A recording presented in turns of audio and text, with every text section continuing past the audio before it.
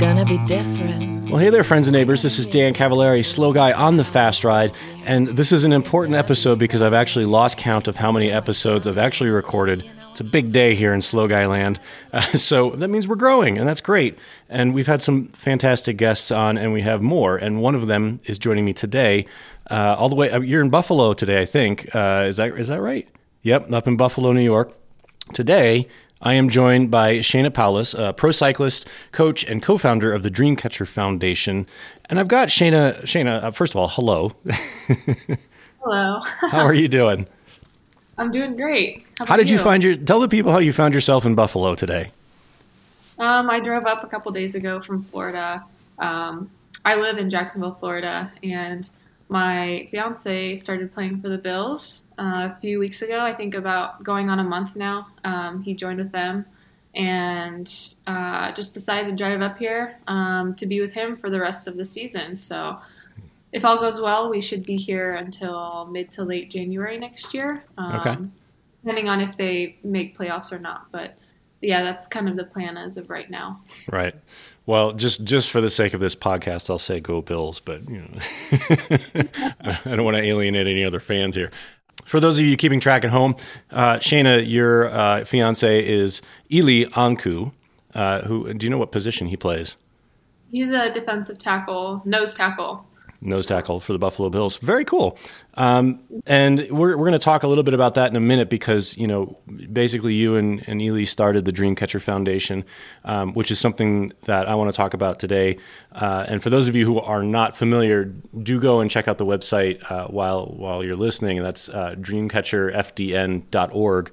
And you can read a little bit about what we're going to talk about today. But first, let's placate the bike nerds out there. You recently signed with Legion for your team. Tell me why. What drove you to Legion? What is it about that team that aligns with your goals and hopes for 2022? Yeah, I'm super excited and really just honored to be joining such a strong squad of both men and women. It's been really fun and exciting to see the team's progress just over the last couple of years, especially this year alone. Just, you know, how the team's been expanding, what the team's been doing both on and off the bike. I just see pretty much everything that they're doing is such an inspiration. And I really do feel like their goals kind of align with my goals, both on and off the bike. So that's just one of the main reasons why I just kind of saw Legion as such a great fit for me going into next year. And it's really cool how, you know, they're all about inclusivity, equality, and just their community engagement, you know, giving back to the community, giving back to the youth, engaging with youth, and, you know, just having such a strong presence both in person and, you know, obviously through their social media. They have a very strong presence, huge platform. And it's also really cool to see them expanding their women's program. So I know this year they had a few women on the team. I think it was only like 3 or 4 women riders.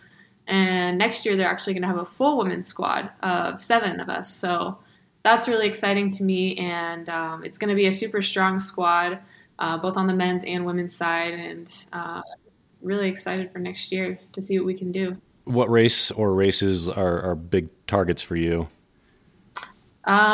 So the schedule is going to be pretty full next year. Already kind of have it mapped out. But I think the bigger races will include, obviously, national championships. I'll be trying to do the time trial road race and the criterium. So all 3 in 1 week, which will be fun.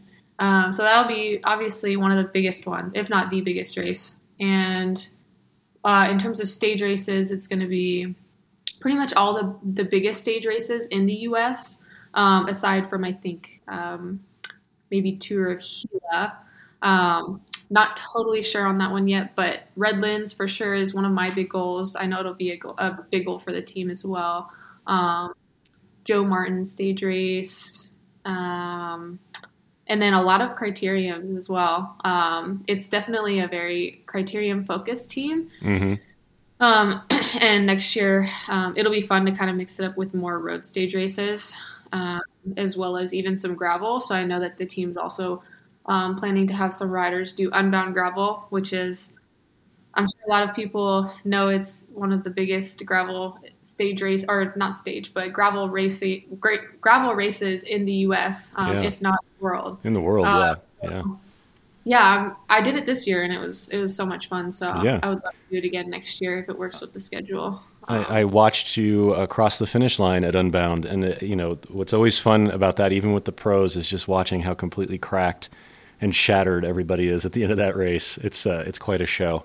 So it's cool. That's quite a full schedule, first of all. And I think Legion's definitely one of those exciting teams that's sort of redefining racing in the U.S. right now, which is also super cool.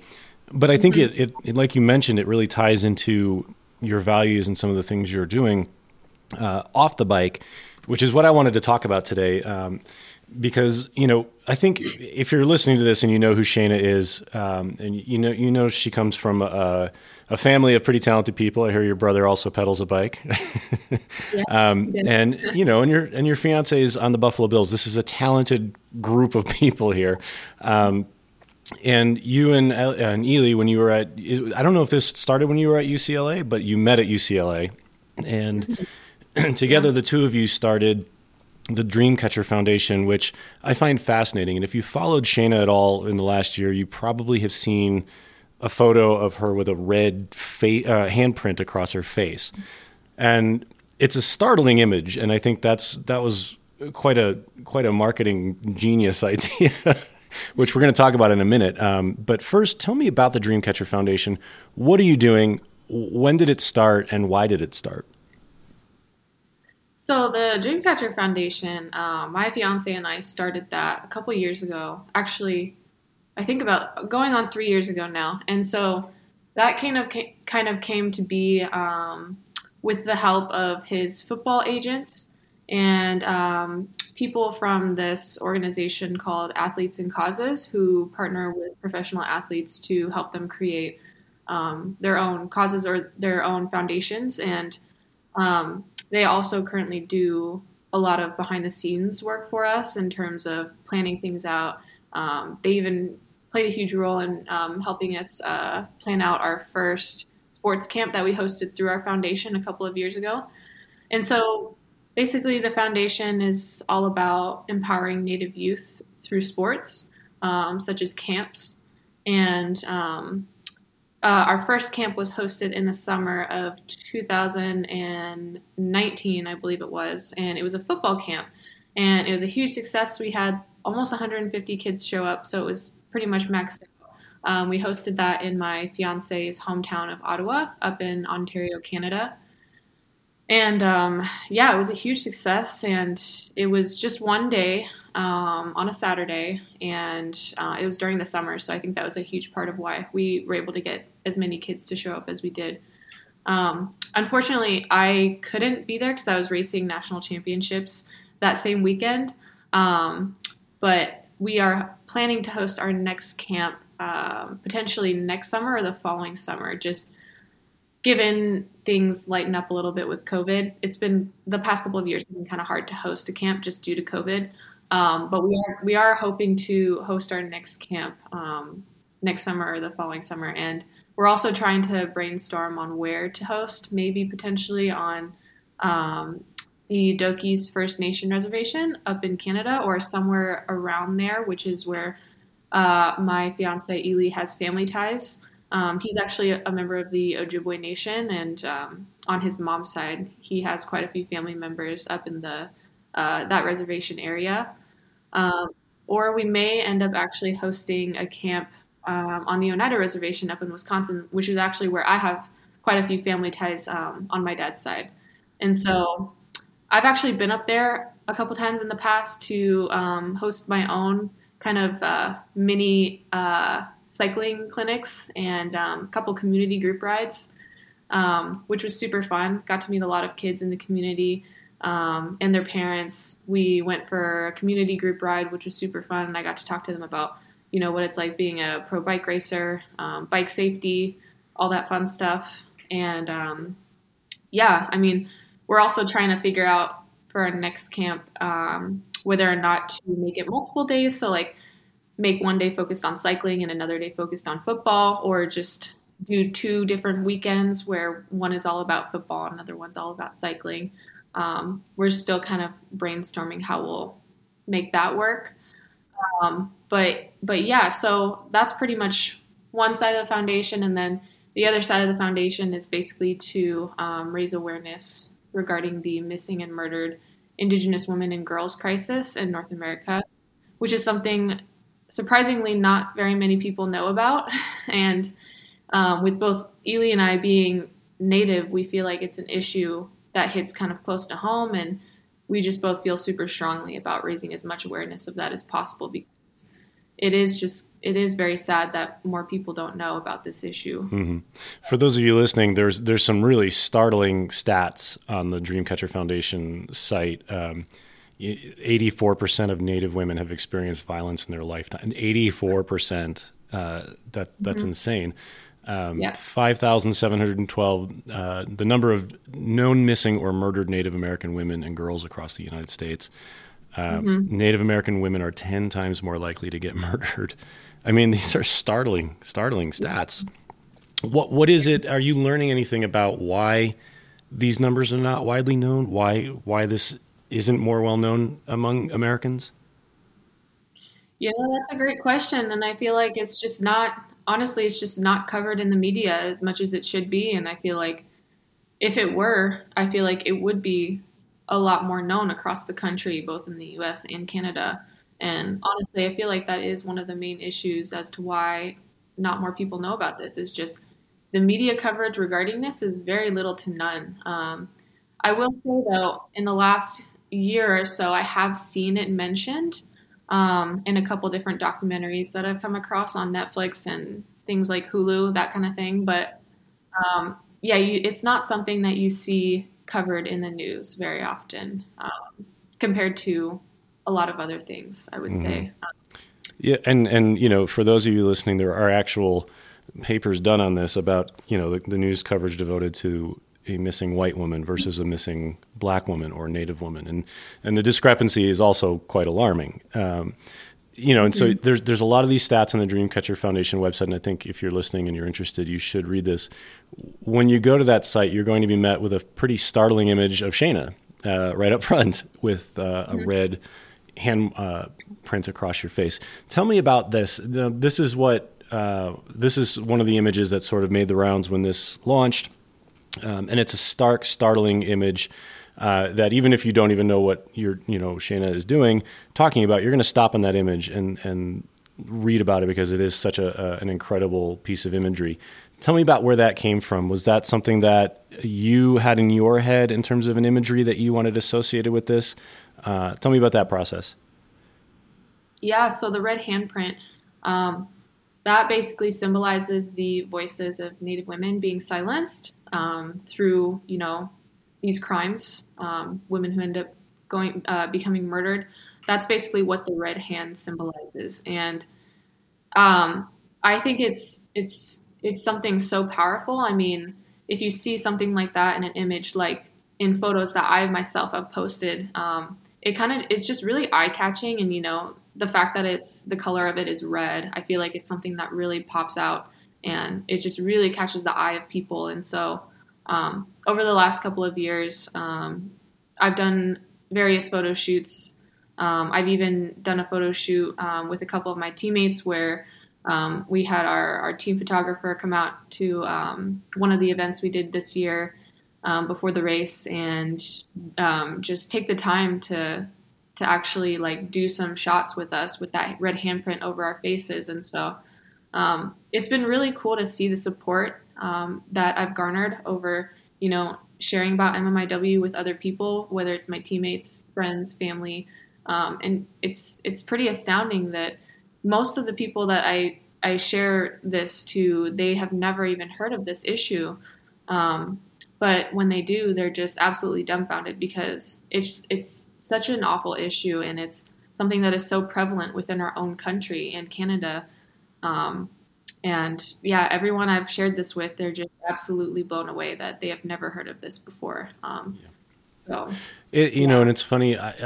years ago I was a high school English teacher, and I worked right on the edge of the reservation in Arizona, and so I had a lot of those populations in my classroom, and violence is such a way of life for them. I mean, it's really baked into their lives, and it always has been. I mean, that's generational. But I think, in America we have had this history of cloistering native populations and sort of just saying, okay, they're over there and they have their own thing going on and we can ignore that. And I think that's also part of the reason that these numbers haven't really surfaced in mainstream circles.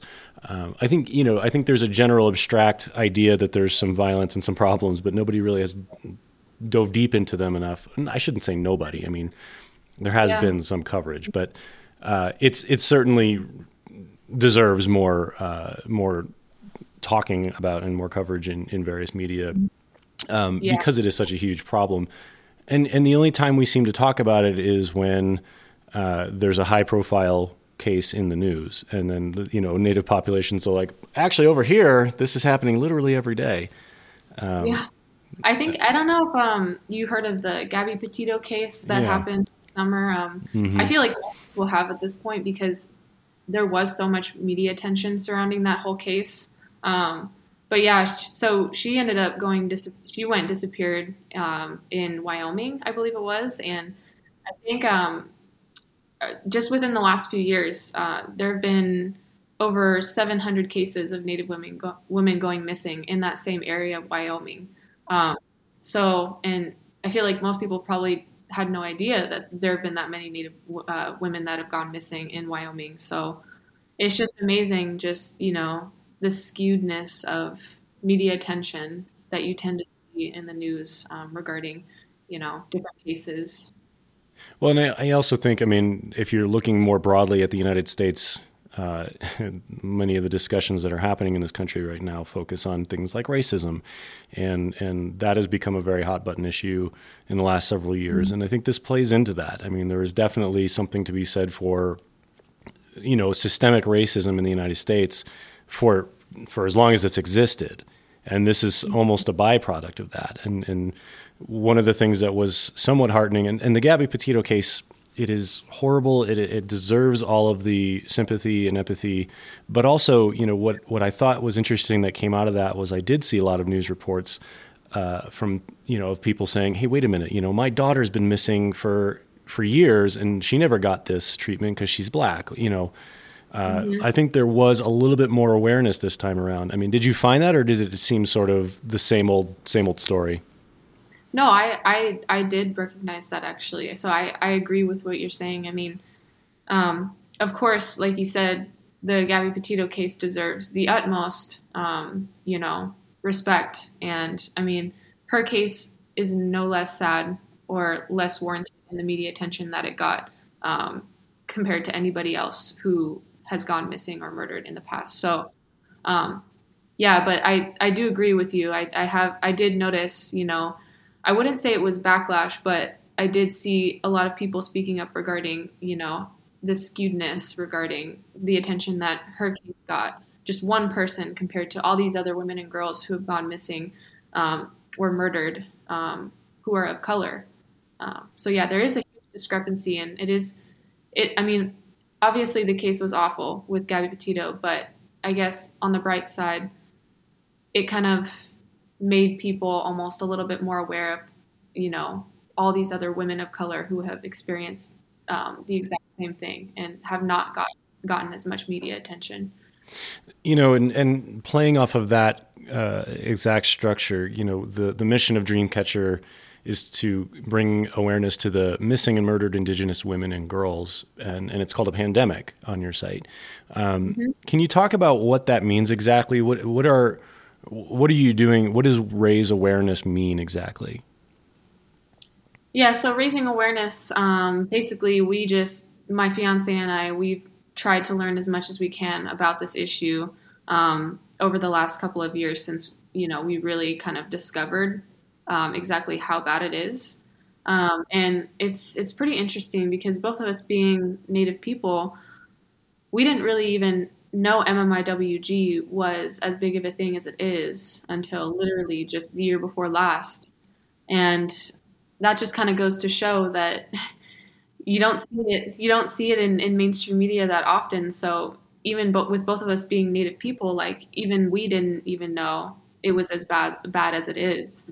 And so it was just shocking to us when we first, started educating ourselves on it and really started to learn how dire the situation is um, with these women. And so, like you said earlier regarding some of the stats, Native women are experience murder at a rate 10 times higher than the national average. And I think another statistic says 3 out of 4 Native women will experience violence at some point in their lives. And, homicide is actually the third leading cause of death for Native women between the ages of 10 and 24, which is this is a serious issue just based off of these few stats.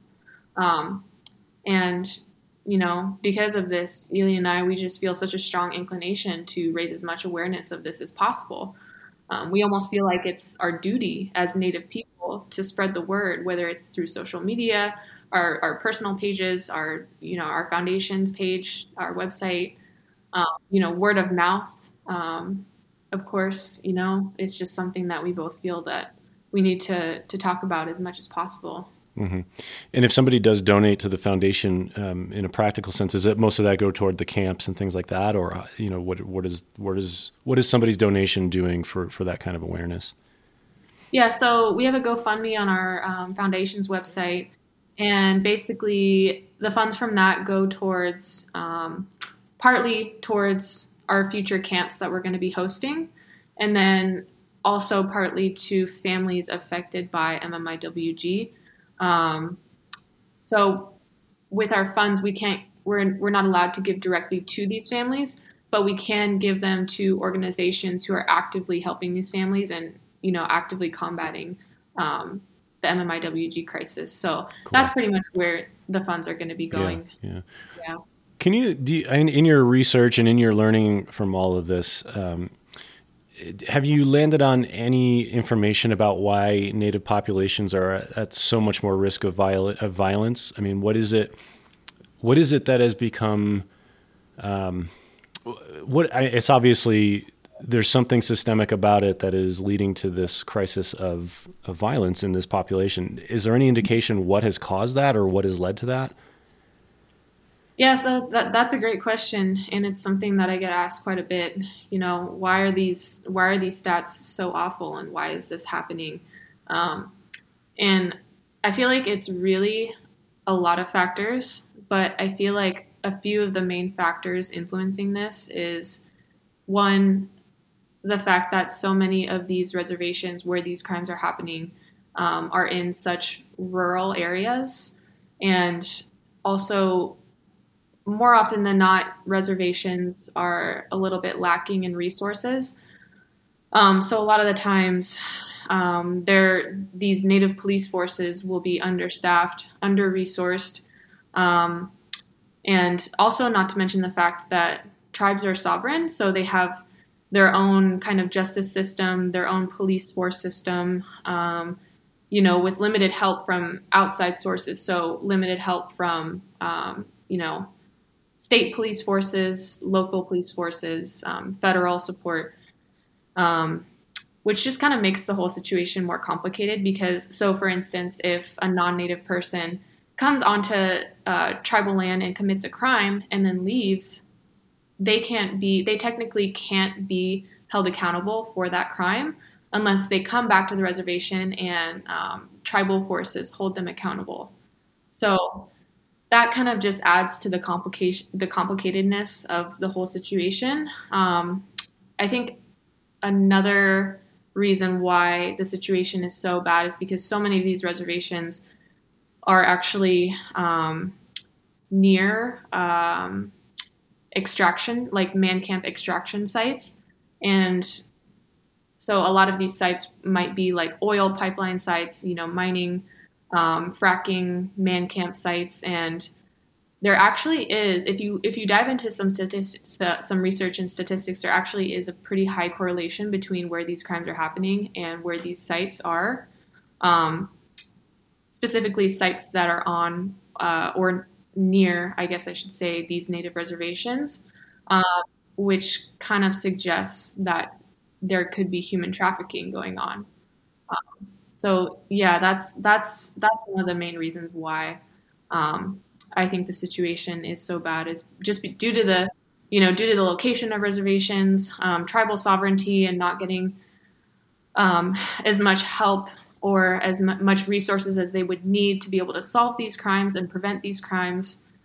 Um, but yeah, overall, I just think there's so many factors Yeah. involved in why it is as bad as it is. But yeah, And, those are and just fun. and for those of you listening, when Shayna says they're in mostly rural areas, that requires some perspective. So, the example I can use because I have firsthand experience with it is that when I was a teacher, I was in Winslow, Arizona, and some of my students would be bussed in almost 2 hours every morning and then 2 hours home because we were the closest school.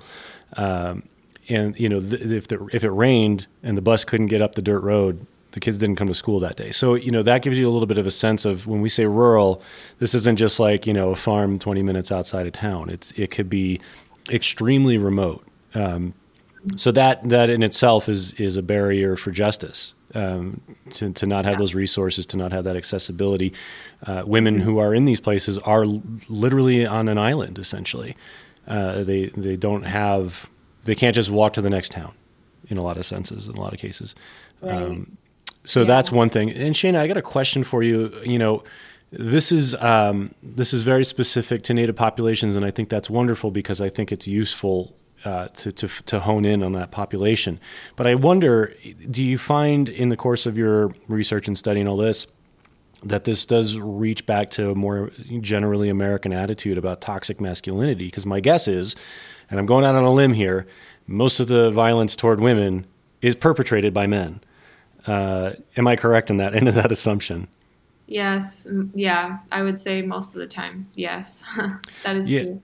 So, I mean, is there the notion of toxic masculinity in these populations that we see more broadly in the United States right now? I mean, or is it a different type of interplay between men and women in these populations? Do they have different, customs in that regard or anything like that? Am I missing something? No, I think that's true. I mean, obviously, the toxic masculinity, it's something that it's not limited to a certain area or place or kind of people. It's just kind of something that, it's kind of just everywhere. And it's kind of unavoidable as well. So yeah, that's another thing. I mean, that kind of plays into this whole issue. And really, one could argue could also be the root of this entire issue. But yeah, so yeah, I pretty much agree with that. Toxic masculinity is the root of many evils, I would say. Mm-hmm. So dudes, it's on us. It's on us to change, and it's on us to help others change. And that, that shouldn't be a polarizing statement, and yet here we are. We need to be better men. I mean, that's the bottom line. And I'm curious, I know the Dreamcatcher Foundation here has some resources on their resources page there's hotlines for Indigenous women experiencing violence. And then there's education, a short list of things you can read here, which I think is really interesting. Aside from donating to the Dreamcatcher Foundation, which I think everybody should go out and do, please do if you have a few bucks to spend. Aside from that, I mean, are there resources for, I'm sitting here listening to this podcast as a white male who is sympathetic to this cause, who wants to do real progress here. Where can I find resources to do that? I mean, is it just a matter of donating to these foundations that are already doing the work, or is there somewhere else I can learn more about the behaviors of toxic masculinity, the things that are going on the reservations that I can help with? I mean, are there resources out there like that? Oh yeah, there's quite a few, I would say. I mean, online, like you can even just Google MMIWG to learn more about it. I would say there's definitely quite a few websites. I can't remember other websites off the top of my head, of course, besides our own. But also, even on social media, like there's quite a few pages. One of them being MMIW, who is missing, as the page username or handle. That's one of the biggest ones I'd say that I've come across, and similar to our foundation's Instagram page, they're constantly posting information about not just the issue as a whole and statistics, but actual like faces of these women and girls who are, going missing or have become murdered, especially unsolved cases of murder with Native women. So that's just an example of a page that I've come across that's been really amazing at, spreading information. Another page I would say would be MMIW_media, who they quite frequently post about women who have gone missing, individual cases as well. And I believe there's a couple documentaries that have come out in the last couple of years as well. I can't remember the names of them off the top of my head, but we can list these in the liner notes so people can click on them after the fact, and I'll get some resources from you and assemble it below. But those are good places to start for sure. So there's a hashtag. It's MMIW. Is it MMIWG? I got to get back to the right page here. MMIWG. MMIWG. So if you're on social media, that's a good hashtag to start with so that you can start learning a little bit about, the very startling statistics and then some of the things that you can do to help. Shayna, is there anything else about this topic that you feel needs to be said that hasn't gotten coverage enough, or just something for our listeners to take away from this in terms of what concrete steps to do next? Follow the hashtag, go to Dreamcatcher Foundation, donate. Is there anything else? Go Bills. Of course. I guess I would also mention, earlier I mentioned how, there's kind of a lack of cooperation between tribal governments, tribal police forces, and outside sources. But I would say just within the last year and a half, there has been some progress made in regards to that.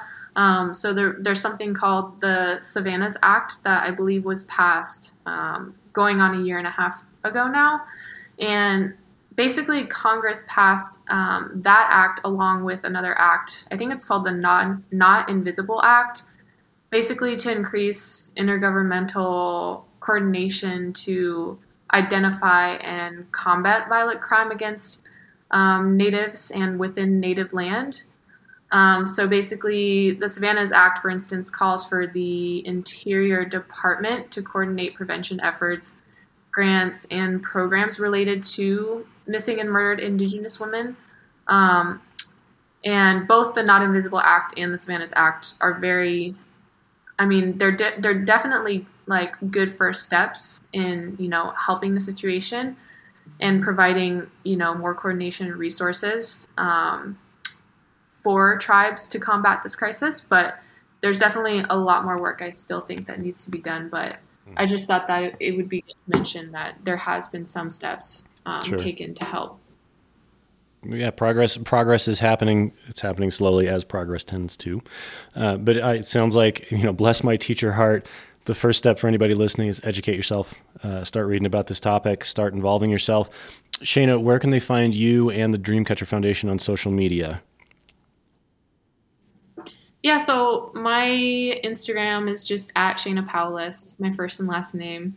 And then the Dreamcatcher page is just at, let me double check. It's just at dream_catcher_FDN, short for foundation. And that's where you can find us on Instagram. And then there's also a Facebook page. So just Dreamcatcher Foundation on Facebook. And then I'm on Facebook as well. My fiance is also. Although I will say we are more active on Instagram than Facebook. As well you should be. I think Instagram's better anyway. Thank you, Shayna. And for those of you listening, if you have questions for Shayna or for me, feel free to reach out to me. You can catch me at Slow Guy Fast Ride on Twitter and at Slow Guy on the Fast Ride on Instagram, because they give me more letters, which I think is nice. So please do go to www.slowguyonthefastride.com to sign up for the newsletter. Check out all the other cool content we're doing here. And, of course, give this a like, a subscribe. I would love to hear what you all think of this, so please do feel free to reach out. Shayna, thank you so much for taking the time today. I really, really appreciate it. Thank you. I appreciate it. Thank you for letting me talk about our foundation and, share as much as I can about something that I feel really strongly about. I really appreciate it. Consider it an open invite anytime you want to come chat. We're always here and we're always happy to have you. But for those of you listening, like I said, please do subscribe. Please do like. Give us all that love. And thank you for listening to me this week. And I will have plenty of links for you down below so you can learn all about the Dreamcatcher Foundation and the mission that they are serving. Shayna, thank you again. And to all of you listening, we'll catch you next time.